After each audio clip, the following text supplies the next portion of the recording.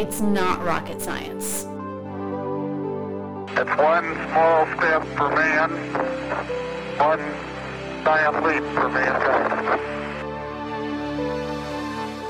Bem-vindos ao Science Bits, um podcast produzido pelo Inestec e Engenharia Rádio que traz tecnologia e ciência aos vossos ouvidos. Todos os meses descodificamos temas com a ajuda de especialistas, bit a bit.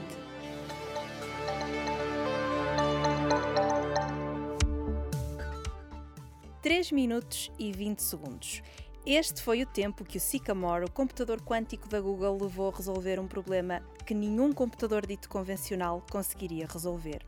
Já o supercomputador mais capaz da altura, o Summit da IBM, segundo a equipa da Google, levaria 10 mil anos para resolver a mesma operação. Estávamos em 2019 e, graças a este feito, a Google anunciava que tinha alcançado a supremacia quântica. Por outras palavras, o Sycamore tinha acabado de completar uma tarefa que teria sido impossível de realizar com recurso a um computador normal.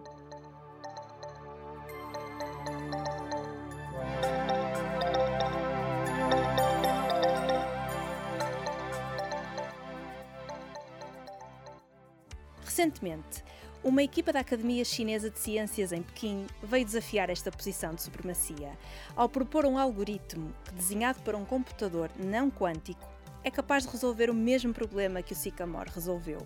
Mas a equipa também calculou que, se fosse capaz de executar este algoritmo de forma eficiente num supercomputador, poderia resolver o problema em algumas dezenas de segundos, batendo o tempo da máquina da Google. A verdade é que nesta corrida pelo desenvolvimento da computação quântica, os recordes parecem suceder-se e a fasquia está cada vez mais elevada. No início deste mês, a IBM anunciou a construção do maior computador quântico de sempre, o Osprey. Tem 433 qubits e é mais de 8 vezes maior que o Sycamore. Mas apesar de toda esta evolução, a utilização efetiva de máquinas quânticas ainda parece uma realidade distante. Estaremos a assistir a uma maratona ou uma competição de 200 metros com barreiras? É o que vamos descobrir neste episódio do Science Bits. Preparem-se, porque os bits vão dar lugar aos bits quânticos, que é como quem diz, aos qubits. Para nos explicar o que é a computação quântica, o que são afinal qubits, porque é que as máquinas quânticas gostam tanto de frio e porque é que são tão rápidas a resolver problemas, convidei para esta conversa Luís Paulo Santos e Luís Soares Barbosa, docentes na Universidade do Minho e investigadores no Inestec. Olá, sejam muito bem-vindos. Mais uma vez, muito obrigada por terem aceitado o convite para participar neste episódio do Science Bits e vamos começar precisamente pelo conceito de computação quântica. Começo por vos perguntar em que é que consiste a computação quântica e o que é a distingue da computação dita tradicional e até dos chamados supercomputadores. Professor Luís Paulo, podemos começar por si? Podemos, sim senhora. Boa tarde, obrigado pelo convite. Para estar aqui, é um prazer. Ora bem, explicar rapidamente em que é que consiste a computação quântica não é muito fácil, mas vamos tentar fazê-lo. Portanto, a computação quântica assenta na exploração das leis da mecânica quântica, tentando explorar alguns ou todos os princípios que estão associados a esta mecânica. E, portanto, talvez haja alguns que seja possível tentar aqui brevemente esboçar uma explicação. A primeira é esta noção de qubit e daquilo que nós costumamos chamar de sobreposição. Portanto, nós sabemos que os bits, um bit individualmente, pode tomar dois valores, verdadeiro falso, 0, 1, costumamos designá-lo por 0, 1. Quando estamos a falar de um sistema quântico binário, que é aquilo que um qubit temos igualmente esta possibilidade de o qubit tomar o valor 0 ou tomar o valor 1, mas simultaneamente existe um outro conjunto de estados, um conjunto de facto infinito de estados, que é aquilo que chamamos uma sobreposição ou uma combinação destes estados 0 e 1. Portanto, podemos dizer de alguma forma que um estado tem 0,1 do tal estado fundamental 0 e 0,9 do estado 1. A que é que isto corresponde fisicamente? Portanto, o que é importante aqui perceber é que este estado quântico, que é uma combinação dos tais estados 0 a 1, que convencionamos chamar 0 a 1, não quer dizer que o bit está, por exemplo, com probabilidade de 10% no estado 0 e com probabilidade de 90% no estado 1. Não é isto que quer dizer. Quer dizer que, de facto, ele está num estado que não conseguimos explicar usando apenas os conceitos a que estamos habituados da física clássica, do mundo que nos rodeia, que conseguimos observar, daquilo que conseguimos observar do mundo que nos rodeia, porque, de facto, o que temos aqui é uma combinação de dois estados diferentes. Matematicamente, isto faz todo sentido. Expressá-lo em palavras é muito complicado, porque não temos forma de ligar a um conceito clássico. Mas, portanto, temos, então, uma combinação de todos os estados possíveis daquele sistema quântico. Porquê é que eu digo todos os estados possíveis? Porque se, em vez de termos apenas um qubit, tivermos, por exemplo, 2, então podemos ter o estado 00, o estado 01, o estado 10, o estado 11, que são os 4 valores possíveis para estes dois qubits. E podemos ter também sobreposição destes 4 estados. Portanto, será possível dizer que associado ao estado 00 temos um peso de 0,1, ao estado 01 temos um peso de outra coisa qualquer, e, portanto, costumamos dizer, talvez de uma forma pouco precisa, que o qubit, ou este conjunto de qubits, está simultaneamente nos 4 estados. Com um determinado peso para cada um destes estados base. E, portanto, é daí que vem esta noção de sobreposição. E porquê é que isto é vantajoso? É vantajoso que agora, se nós realizarmos uma operação qualquer sobre estes qubits, ao realizarmos uma operação, imagine, por exemplo, calcular o quadrado do valor que lá está, sendo que o quadrado de 0 é 0, o quadrado de 1 é 1, o quadrado de 2 é 4 e o quadrado de 3 é 9, acho que não me enganei agora aqui a calcular os quadrados, podemos fazê-lo apenas, ou ordenar a máquina quântica que o faça apenas uma vez, digamos, num único passo, e esta operação, que eu exemplifiquei como sendo calcular o quadrado, calcula, num único passo, o quadrado de todos os estados que lá estão representados. Portanto, neste meu exemplo muito simples, iria calcular os 4 números quadrados que eu acabei de referir. Numa única operação. E essa é a grande diferença relativamente à computação clássica. Sendo que este número de estados cresce, como costumamos dizer, exponencialmente. Isto é, se em vez de ter 2 qubits eu tenho 3 qubits, agora passei a ter 8 estados de combinação, desde o 0 até o 7. Se tiver 10 qubits, eu passei a ter 1024 estados. E, portanto, ao realizar uma operação, vai desde o 0 até o 1023 já agora. E, portanto, se eu realizar uma operação qualquer, essa operação vai ser realizada simultaneamente sobre os 1024 estados. E, claro, se eu tiver quantos qubits é que me disse na máquina da IBM, eu tenho aqui à minha frente 433 qubits, então eu poderei aplicar uma única operação num único passo a 2 elevado a 433, que é um número gigantesco numa única operação. No entanto, costuma-se dizer que não há almoços de borla, não é? There are no free lunches. E, portanto, apesar de facto estes valores terem sido calculados em paralelo, eles não são acessíveis, não conseguimos lê-los. Ou seja, a máquina calculou, temos a representação do estado quântico que tem estes resultados de 2 elevado ao número de qubits que tínhamos à nossa disposição, mas de facto não conseguimos ir lá e ler. E, portanto, levanta-se a questão, mas se eu não consigo ir lá e lê-los, para qual é a vantagem de ter realizado estas operações todas simultaneamente? E aqui já falamos de 2 grandes diferenças relativamente aos supercomputadores convencionais, que é aquilo que chamamos computação paralela, que usam aquilo que chamamos na computação paralela, quando eu acrescento mais um computador, os recursos que eu tenho disponíveis não aumentam exponencialmente. Isto é, se eu passo uma máquina paralela, imaginemos, com dois computadores, não se poderá chamar um supercomputador, mas serve aqui para o nosso exemplo, se eu acrescentar um outro, eu aumentei de 2 para 3 a minha capacidade de cálculo, certo? Enquanto que se eu acrescentar um qubit, eu aumento de 4 para 8 o número de estados que eu... Portanto, com a máquina quântica, o crescimento é exponencial com o número de recursos que eu tenho. Enquanto com a máquina paralela é linear, não é? Se eu aumento mais um, eu divido por aquele número que tinha antes, mais um. Enquanto que no caso da máquina quântica, de facto, ele cresce com 2 elevado ao número de qubits. Mas o estado não é acessível. E na máquina paralela o estado é acessível. Isto é, se os meus 1000 computadores que estão em paralelo no meu supercomputador. O supercomputador é basicamente uma coleção de computadores mais simples. Se os meus 1000 computadores no meu supercomputador calcularem alguma coisa, calculam os 1000 em paralelo e eu posso ir lá ler o resultado. Na máquina quântica o resultado não é acessível, eu não o posso ler. E então o algoritmo quântico corresponde precisamente em realizar operações que transformam o resultado deste meu cálculo, de forma a que o resultado que eu desejo possa ser medido. E, portanto, aqui é um bocadinho agora, não é fácil explicar como é que isto se faz, mas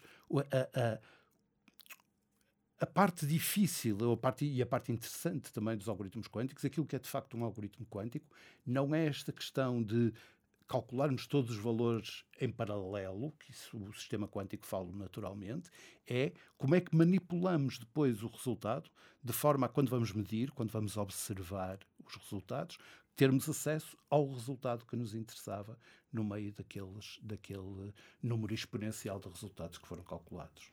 E isso leva-me aqui à segunda pergunta, para falarmos também um bocadinho sobre o estado da arte da computação quântica, porque, como vos dizia aqui quando vínhamos a caminho do estúdio, estive a ler um conjunto de notícias que tem saído sobre esta matéria e li numa reportagem feita na IBM, uma frase que dizia alguma coisa deste género. Eu vou ler aqui que é mais fácil. Portanto, neste momento, enquanto a tecnologia se desenvolve, a principal coisa para a qual as pessoas usam a computação quântica é para descobrir como podem usar a computação quântica. Que eu penso que vai um bocadinho ao encontro daquilo que o professor Luís Paulo estava a dizer e, portanto, se cá vou passar agora aqui a palavra ao professor Luís para lhe perguntar, em primeiro lugar, se concorda com esta frase, com esta ideia, e porquê, se nos pode falar um bocadinho sobre o estado da arte da computação quântica. Sim, senhor, muito obrigado também pelo convite, é com muito gosto que estou aqui. Eu diria que a computação quântica é um domínio de trabalho, um domínio de saber que está em franco progresso, mas que está ainda muito longe de um patamar de maturidade, enfim, comparável com outros paradigmas computacionais mais clássicos, não é? E isso talvez explique um pouco a frase que citou, né, neste sentido. Aquilo que efetivamente hoje temos, ao contrário do caso clássico, em que temos uma tecnologia robusta, uma tecnologia com taxas de erro muito controláveis, não é? Mas que também tem este problema de uma progressão linear relativamente aos recursos que dispõe. No caso quântico, temos esta promessa, como o Luís Paulo dizia, de um progresso exponencial à medida que acrescentamos recursos, mas uma tecnologia emergente com enormes taxas de erro, com máquinas muito sensíveis.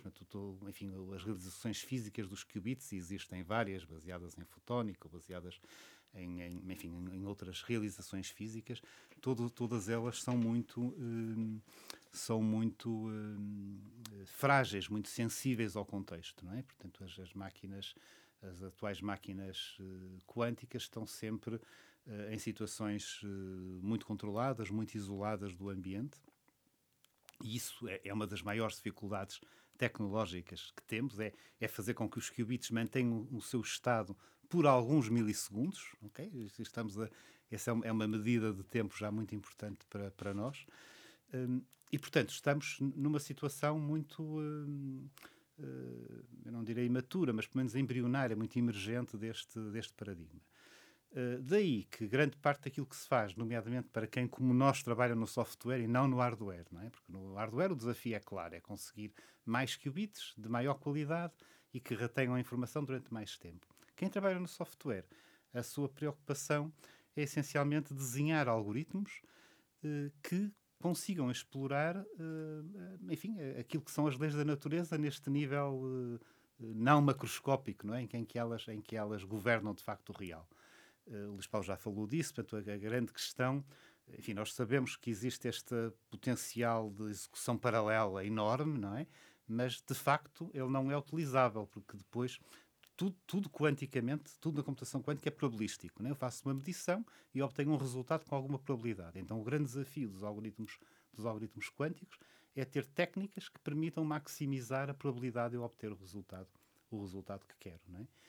E, portanto, há todo um caminho enorme a percorrer a esse nível. Não é? E em termos de aplicações, pensando no desenvolvimento do software para as máquinas quânticas, podemos falar em possíveis aplicações, ou seja, em que áreas de atividade ou setores vamos conseguir um dia ter esse software a funcionar e ter as máquinas quânticas a resolver problemas para essas áreas?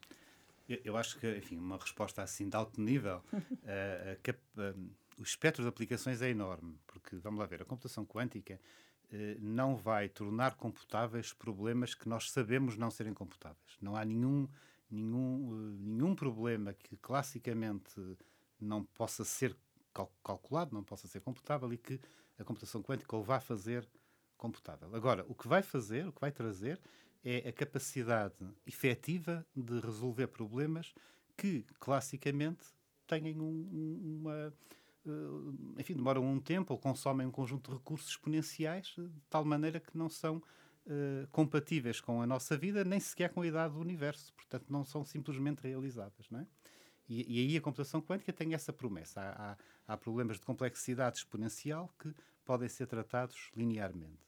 E agora as aplicações disso são enormes. Portanto, talvez a mais célebre é o célebre algoritmo de Shor, que ainda não temos máquinas que o consigam implementar completamente, mas que permite fazer a fatorização de primos em tempo linear, o que significa que toda a questão das chaves criptográficas do RSA podem ser desencriptadas muito facilmente, não é? Portanto, porque podemos sempre fazer a decomposição, a fatorização em primos, agora num processo linear. Portanto, essa é assim uma aplicação, mas há em muitos domínios, talvez eu acho que o domínio mesmo atualmente com maior sucesso das máquinas quânticas é o que tem a ver com a simulação de sistemas quânticos, na química, na indústria farmacêutica, portanto, isso já se consegue, mesmo na atual fase de desenvolvimento, já se conseguem alguns ganhos de rigor nessa análise. Pronto, e depois há todo o domínio do learning e da data science, né, que, enfim, mesmo no Inesctec temos algum trabalho nessa zona. Enfim, eu acho que as aplicações são enormes no sentido de detectar quais são os algoritmos ou melhor, quais são os problemas que são intratáveis classicamente e que passam a ser, algum subconjunto deles passa a ser tratável com a computação quântica. Não é? Agora, há bocadinho o Luís Paulo dizia que não há almoços grátis, não há de facto milagres, não é?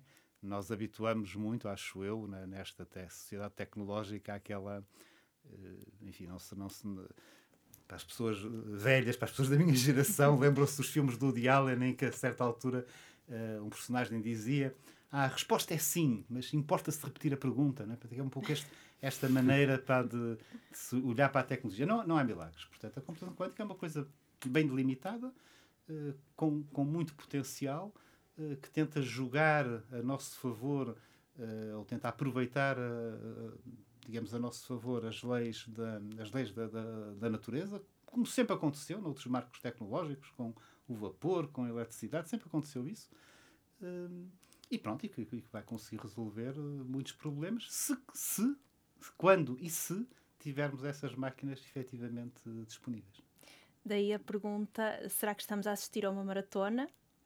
Uma corrida prolongada e com uma distância significativa, ou uma prova mais curta, mas com um conjunto de obstáculos? O que é que vos parece? Eu acho que claramente é uma maratona.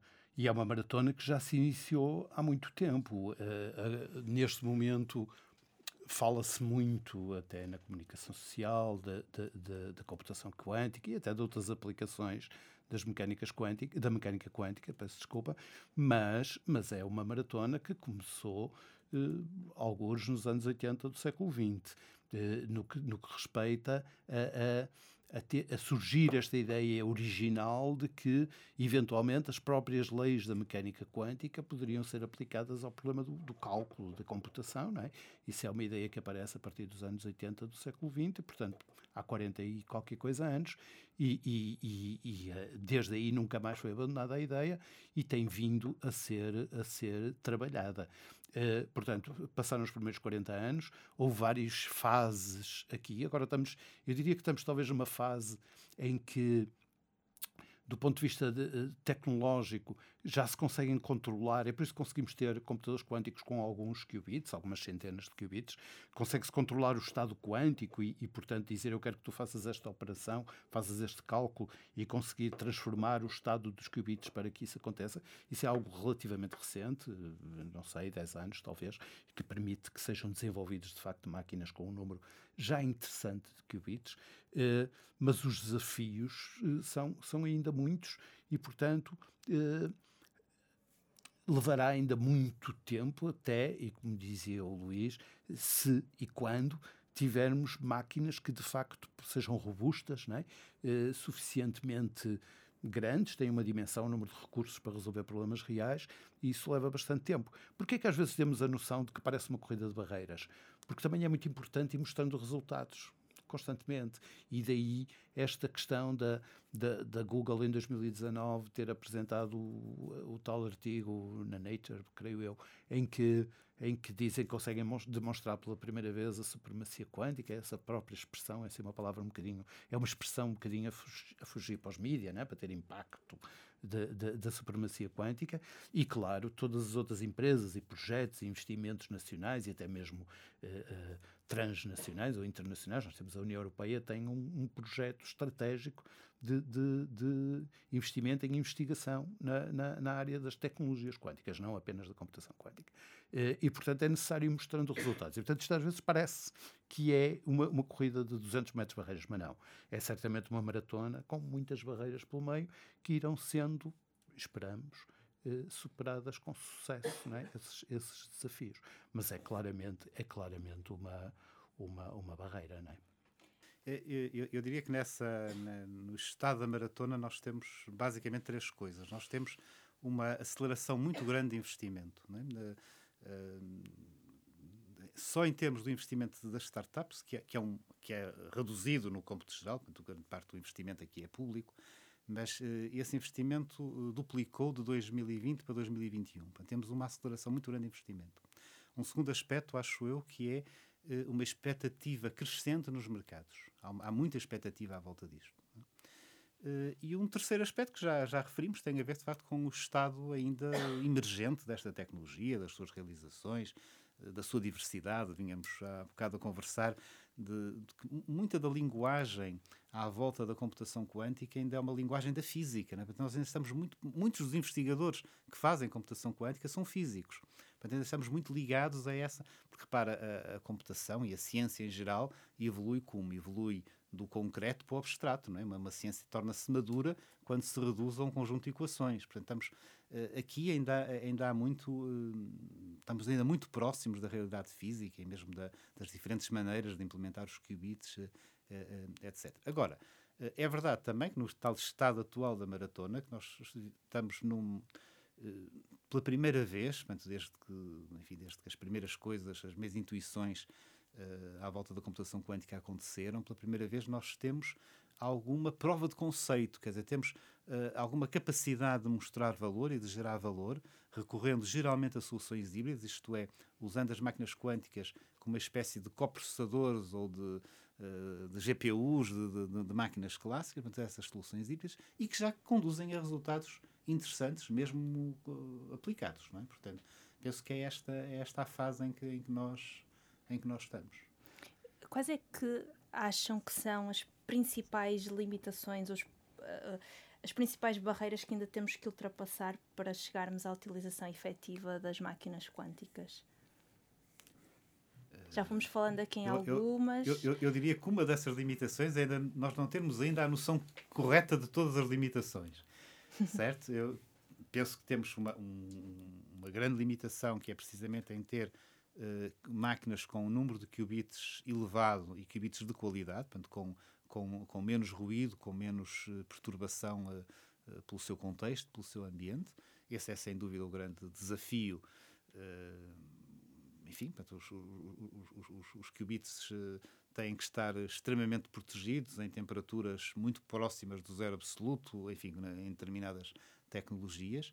E, portanto, são plataformas muito caras, altamente dispendiosas, mesmo em termos energéticos. Portanto, há muito caminho a andar ao nível da realização de hardware. Mas depois acho que há outros, não é? Mesmo na concepção dos programas, na concepção dos algoritmos, enfim, acho que há um enorme, podemos falar mais tarde disso, mas há um enorme caminho a andar. Em termos mesmo em relação ao desenvolvimento de software, que é, na verdade, aquilo que estamos a fazer no INESC-TEC. Portanto, no INESC-TEC estamos a trabalhar neste momento no desenvolvimento de algoritmos, ou no desenho de algoritmos, corrijam-me se eu estiver a dizer de forma errada, para máquinas quânticas.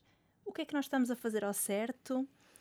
E, sabendo que ainda há estas limitações, qual é que é o principal desafio de estar a desenhar um algoritmo que se calhar não vamos conseguir testar efetivamente, ou vamos aplicá-lo a um problema uma proporção mais reduzida para conseguirmos testar a sua eficácia? De facto, existem imensos desafios e portanto, de facto, no INESC-TEC estamos a trabalhar ao nível do software, não é? Portanto, trabalhamos este nível lógico e não ao nível físico.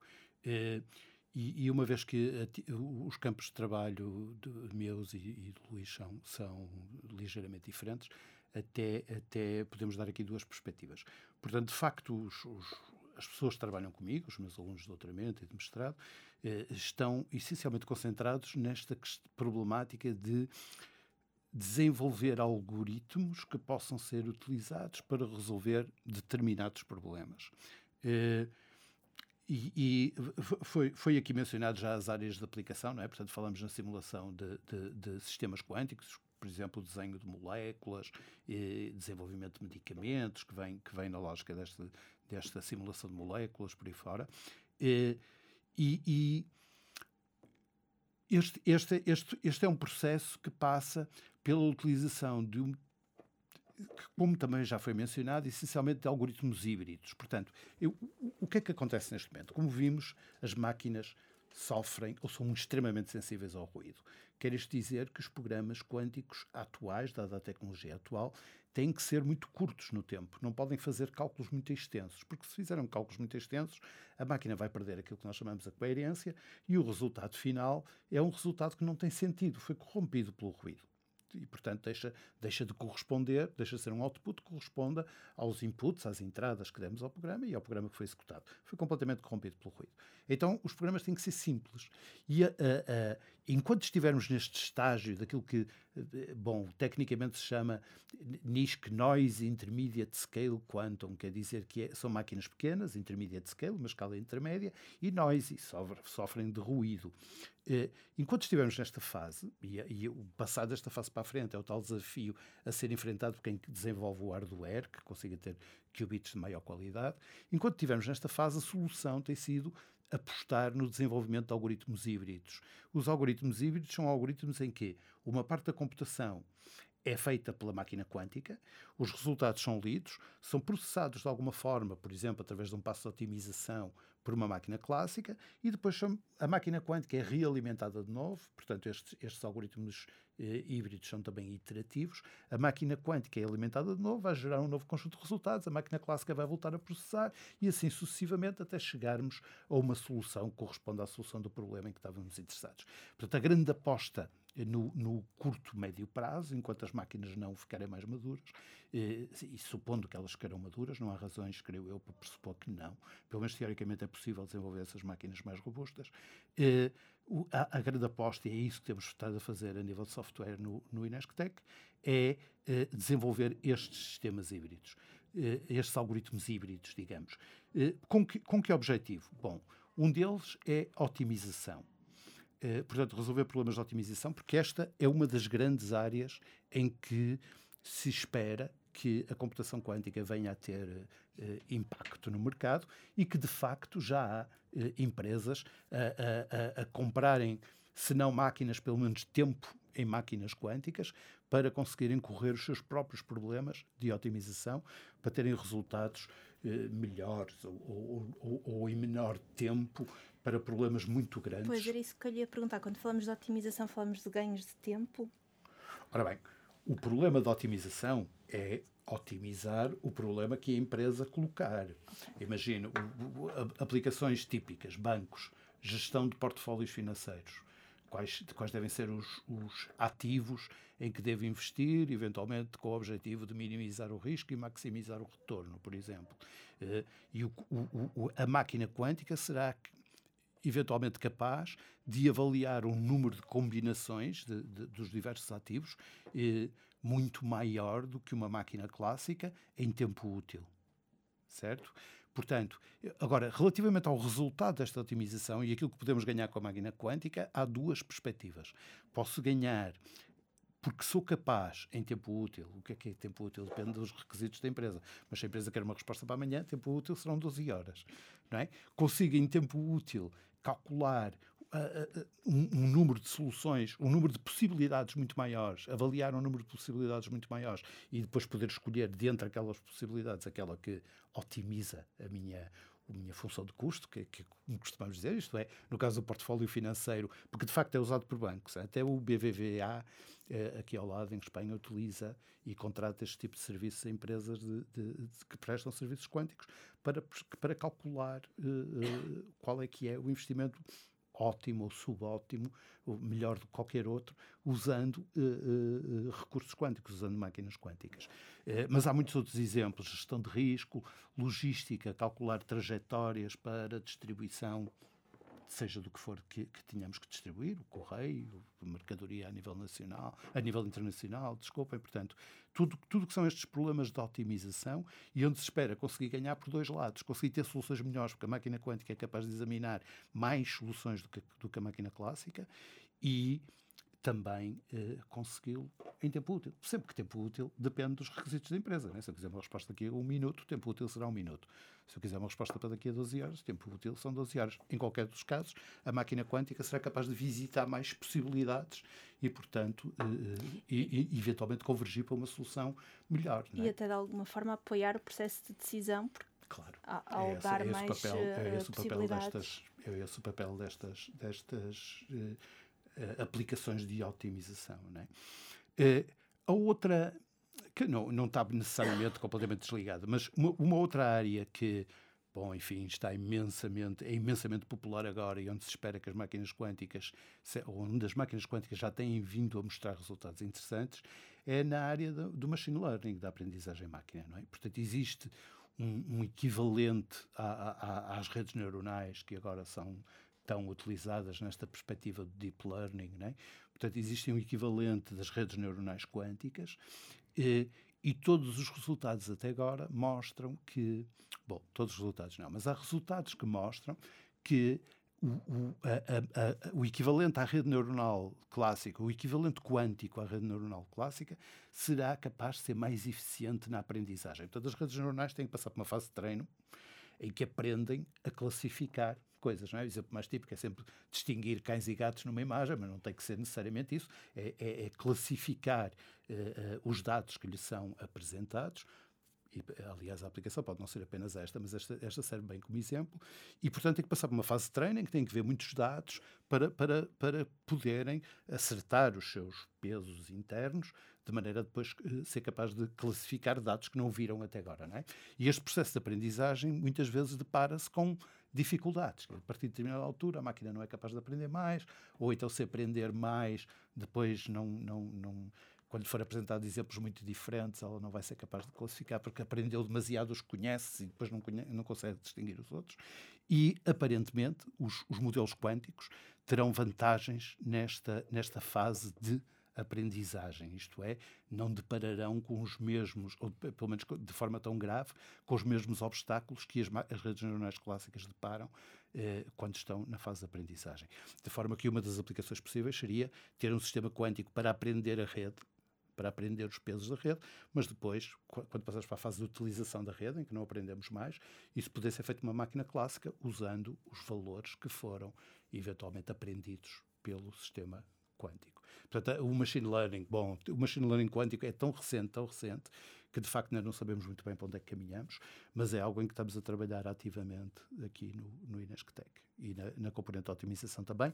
Tudo isto com algoritmos híbridos, sim, porque as máquinas quânticas atuais não permitem que executemos estes algoritmos completamente do princípio até ao fim numa máquina quântica. Temos que andar a trocar informação, basicamente, entre a máquina quântica e a máquina clássica.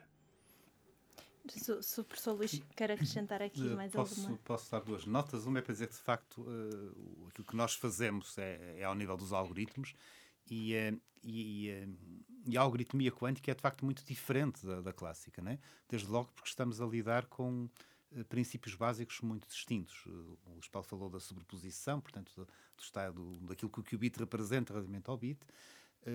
Mas temos outras coisas que são acho, até pouco intuitivas. Nós estamos habituados, por exemplo, a quando fazemos uma leitura num computador ou num livro, aquilo que lemos continua lá, né? Quanticamente isso não é verdade.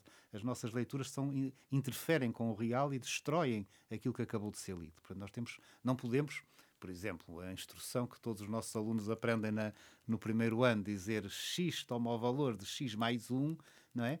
É qualquer coisa de complicada quanticamente, porque nós não podemos fazer esse género de atribuições e, portanto, os princípios que governam a algoritmia quântica são muito diferentes e, portanto, os algoritmos também são muito diferentes. Eu já referi que eles são essencialmente probabilísticos, mas têm outra complexidade. Portanto, é o desenho desses algoritmos que é um desafio importante e que está...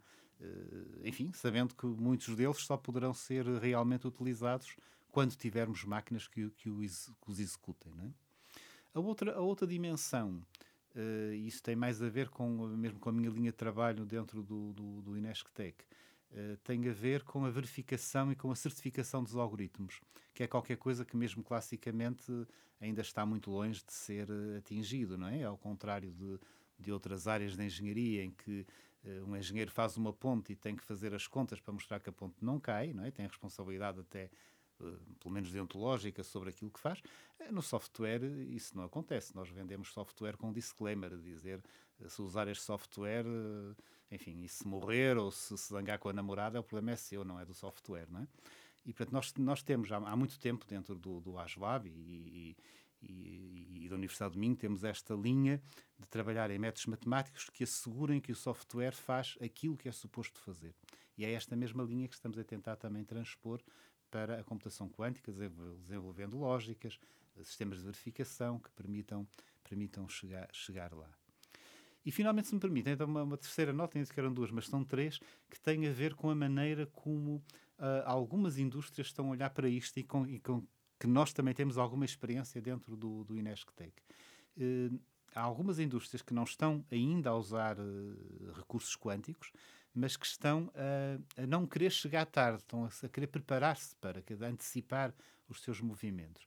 E para nós temos uma experiência há 2 anos atrás com enfim, acho que posso dizer o nome da empresa, com a Bial, que foi precisamente no sentido de fazer uma espécie de refactoring de um sistema de software que eles tinham para analisar a conformação das moléculas e tentámos desenhar aquele sistema como se existisse uma máquina quântica que podia executar, e isso permitiu, enfim, aos técnicos das empresas e permitiu-nos a nós adquirir algum conhecimento sobre como é que o software corrente pode ser adaptado a este novo paradigma. E eu penso que essa é uma das linhas, mesmo genericamente, em que muitas empresas estão a apostar quando têm recursos. E é possivelmente o caminho correto para essas empresas, que é investir em talento, investir em pessoas, investir no repensar os seus processos e os seus algoritmos, na perspectiva de que em 10 anos, em X anos, as máquinas que estejam à sua disposição sejam muito diferentes das máquinas atuais. Até porque estas máquinas continuam a evoluir. Aliás, a IBM tem um roteiro para o desenvolvimento da computação quântica e espera até 2025 lançar uma máquina com mais de 4.150 qubits. Portanto, as máquinas continuam a evoluir. E porque já estamos a chegar ao fim deste episódio, para terminar, eu gostava de vos perguntar sobre o futuro. Já fomos falando aqui do trabalho que está a ser desenvolvido, do estado da arte e também de algumas coisas que vamos poder assistir no futuro em termos de desenvolvimento da computação quântica, mas gostava de vos perguntar, em termos de perspectivas, o que é que poderá vir por aí nesta área? Bom, futurologia é sempre complicado. Acho que, de facto,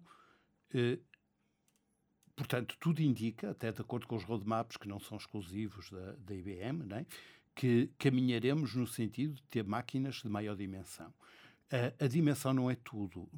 Isto é, ter uma máquina de 433 qubits ou uma máquina de 4150 qubits, se estes qubits tiverem a qualidade dos qubits atuais, não é relevante, porque não é possível conseguir utilizar uma máquina dessa dimensão, porque rapidamente a coerência, isto é, o tal estado quântico que mantém a informação que está a ser processada e que vai evoluindo à medida que o programa corre, num sistema dessa dimensão não se consegue manter e, portanto, acabaria por não se conseguir computar nada de útil. Portanto, além da dimensão, é necessário aumentar a qualidade destes qubits. E há imenso trabalho nisso, todas estas empresas estão a trabalhar nisso, há investigação nesta área daquilo que chamamos tolerância a falhas, é uma área de investigação muito desenvolvida, que teoricamente é possível, é importante. Portanto, há resultados teóricos que dizem que é de facto possível desenvolver computadores quânticos tolerantes a falhas. Agora é necessário ser capaz de os realizar, se é possível realizá-los, não é? Dada a tecnologia que temos. E é nesse caminho que estamos a seguir. Outra área fundamental, e agora pensando apenas assim em termos de investigação, outra área fundamental é o desenvolvimento de algoritmos e aplicações. Portanto, algo que talvez não seja muito claro é que não existem muitos algoritmos quânticos. Contam-se pelos dedos de uma mão os algoritmos quânticos que, de facto, fazem algo, algoritmos de procura, algoritmos para calcular a transformada de Fourier, basicamente, e pouco mais. E tudo o resto, toda a resolução de problemas que daqui advém, é por combinação destes blocos é que se conseguem resolver outros problemas, não é? Portanto, também o desenvolvimento de algoritmos é algo fundamental para podermos, de facto, explorar o potencial que, eventualmente, estas máquinas quânticas, o paradigma da computação quântica, nos coloca à frente. Bom, claro, e depois passa por, este é um desafio diferente, que é conseguir transpor isto para os problemas reais, para o mercado, né? Perceber se tudo isto escala de maneira a que possa gerar valor de forma comercial, não é? Passar para fora. Que eu estou convencido que sim, levará tempo, não tenho a certeza se depois é papel das universidades, dos laboratórios de investigação fazer isso, mas certamente será o papel de alguém de fazer isso. Portanto, software por um lado, algoritmos, máquinas, robustez por outro lado. O Luís Paulo deu uma resposta técnica à sua pergunta. Eu permiti-me dar aqui duas notas de ênfase mais social, se quiser. Para dizer o seguinte, por um lado, eu penso que há aqui um grande desafio em termos de educação e em termos de treino e de formação nesta área. Há bocado estávamos a falar das aplicações ao machine learning. A Universidade do Minho acho que foi pioneira no país em ter uma disciplina semestral, que é regida pelo Luís Paulo precisamente, em ciência de dados quântica. Portanto, eu penso que há aqui um desafio interessante em termos de formação aos diferentes níveis do sistema. E uma preocupação que é, nós temos neste ecossistema, enfim, que suporta o desenvolvimento da computação quântica, nós temos os Estados, que têm a parte de leão, temos estes grandes players, a Amazon, a Google, a IBM, etc. E temos um conjunto muito, muito grande e muito crescente de startups, não é? E, efetivamente, nós estamos a ver, e estamos enfim, não sei se é correr o risco, estamos a ver uma transferência muito rápida e, a meu ver, um pouco antecipada até do talento dos laboratórios de investigação das universidades para as startups e para as empresas. O que penso que é bom, pode ser bom em si mesmo, mas também coloca um problema, porque esta é uma área em que as grandes questões que têm que ser abordadas em termos de investigação fundamental não estão resolvidas e, portanto, penso que corremos aqui alguns riscos com esta absorção excessivamente, enfim, não sei se é excessivamente, mas muito rápida de talento pelo mercado. E a segunda observação, também de natureza um pouco mais social, tem a ver com um paradoxo que, a meu ver, não aconteceu nos anos 40, 50 com a computação clássica. É que, se reparar, apesar do grande investimento em computação quântica ser um investimento público, por programas, o Luís Paulo referiu há bocadinho o flagship europeu, mas em programas similares nos Estados Unidos, na China, enfim. O acesso às tecnologias e às máquinas quânticas hoje é mediado de forma quase exclusiva por empresas privadas, não é? O que cria, para mim, indicia um pouco de que o desenvolvimento nesta área vai ser muito orientado pelos mercados, o que não sei se é necessariamente bom, e não mas tanto pela vai academia, ser. Não tanto pela academia, mais pela indústria. Eu diria não tanto às vezes pelo interesse público. O secretário-geral das Nações Unidas levantou já essa questão, portanto, em torno do...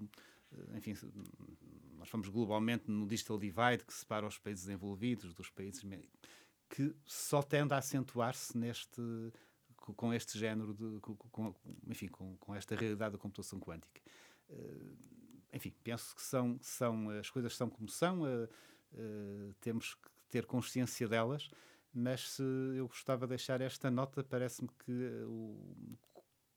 enfim, como tudo, não é? Como toda a investigação, nós gostamos de fazer as contas e de pôr as coisas a funcionar, mas efetivamente há aqui questões de definição de políticas públicas que os Estados devem acautelar, ou devem pelo menos estar conscientes, porque eu acho que vem também aí uma revolução em termos no futuro próximo. E só antes de terminarmos, eu sei que trabalham com software e não com hardware, mas só por curiosidade, há bocadinho falávamos da temperatura a que normalmente estas máquinas estão, que é muito baixa. Sim, eu há uns anos atrás, quando visitei os laboratórios da IBM em Zurique, o colega que explicava, portanto, a máquina da IBM é baseada numa tecnologia que tem que estar, de facto, em temperaturas muito baixas. Ele dizia que grande parte do investimento era em técnicas de refrigeração, porque efetivamente aquilo tem que estar a uma temperatura de alguns milikelvin, portanto, muito próximo da imobilidade, do zero absoluto, não é? E para ter uma sensação do que isso é, porque nós não temos essa sensação física de modo algum, por comparação, a temperatura do espaço interestelar são 4 milikelvin, o que é 4 Kelvin, desculpa, o que é um incêndio relativamente aos poucos milikelvins que são mantidos os qubits em Zurique, não é? Portanto... É mesmo muito, muito frio. Muito obrigada a ambos mais uma vez por terem aceitado o convite para participar no Science Bits. Obrigada. Muito obrigado. Hoje ficamos por aqui. Voltamos em 2023 com mais conversas sobre tecnologia e ciência.